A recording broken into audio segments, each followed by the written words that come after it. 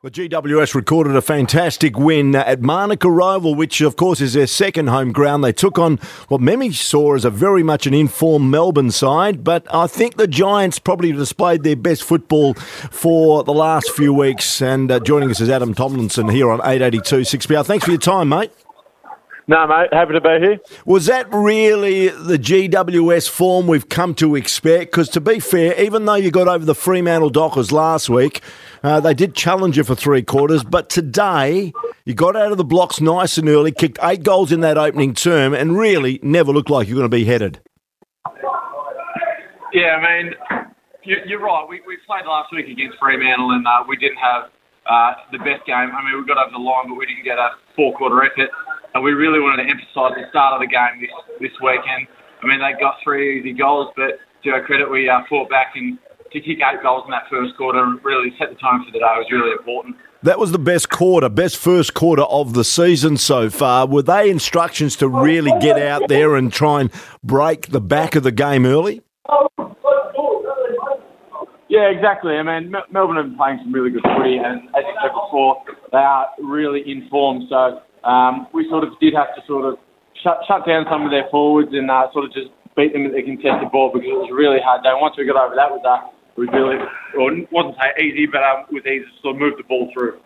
It's interesting that you've had certainly your fair share of injuries during the course of the season. How are those players tracking, and will we see a GWS side close to full strength when the business end of the season arrives? Yeah, look, we've still got a lot of players who are in rehab and who have got to come back through the equal side and play some good footy to earn their spot. But you're right, the inclusion of Brett DeLidio this week really helped us, and Jacob Hopper and Harry Hillenberg coming to the side. So we do have boys who are sort of putting their hand up and coming into some form out of injury. And with the weeks to come, we've got Ryan Griffin, who's looking really good. Obviously, Jeremy Cameron and John Patton will come back into the side soon. So it's good because we're 3 weeks to go. We're really trying to find our best form.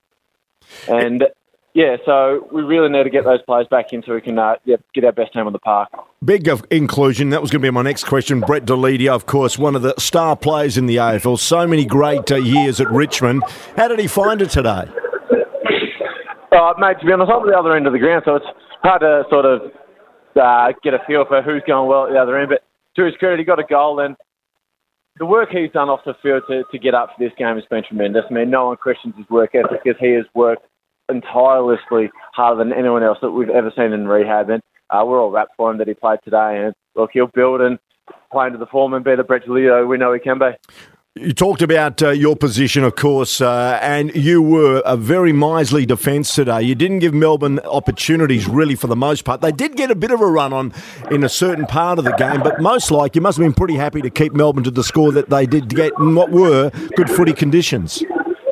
Yeah, definitely. I mean, they do have some. I mean, obviously they don't have Jesse Hogan playing at the moment, but they've got Tom McDonald, Jack Watts, and Cam Pedersen who are able to take a mark and kick out. And they're smalls. When the ball hits the ground, they're really good. So it was really important for us to all sort of shut them down and play our role, and then at the same time release and get a bit of ball ourselves and sort of get the ball back into our forward line. And once it's in there, lock it down. So for the back line today, it was a really 7-man. There's 7 defenders, so it was a really good cohesion between all of us, and it was great to be out there. And Mummy was back, all bandaged up, and but he seemed to get through the game okay.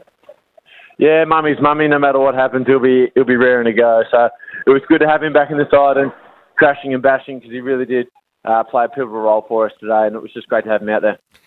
Serious contenders GWS are touted as in 2017. There's a bit of a mix in experience and a lot of youth in there as well. How are you handling the expectations? And no doubt the expectations would have gone up a fraction after the performance today. Oh, definitely. I mean, we do have a lot of senior players in the group, and they're able to keep us level-headed and sort of in check. And us younger boys, we're just excited to be playing better footy and knowing that we're going to play part of the finals coming up. So, I mean, we're just enthused and motivated to keep playing good footy because over the past few weeks we haven't been playing our best footy, and it's just sort of great to get back into a bit of form. And what about Manuka Oval? When you look at Manuka Oval, it's pretty much almost a full house there today. You've got a lot of supporters in the Australian Capital Territory, haven't you? Yeah, definitely. We love coming down to Canberra and playing footy because there was over 14,000 people here today, and it's great to be down here playing in front of a full house. So we really appreciate everyone coming down. There's we only get to play 3 games down here, but each game's been a packed house, and we absolutely love it. Good stuff. Adam, thanks for joining us. Congratulations on the victory today. It was a very impressive performance by GWS, probably their best performance in the last 6 or 7 weeks. Thanks for your time. No, thank you very much, mate. Appreciate it.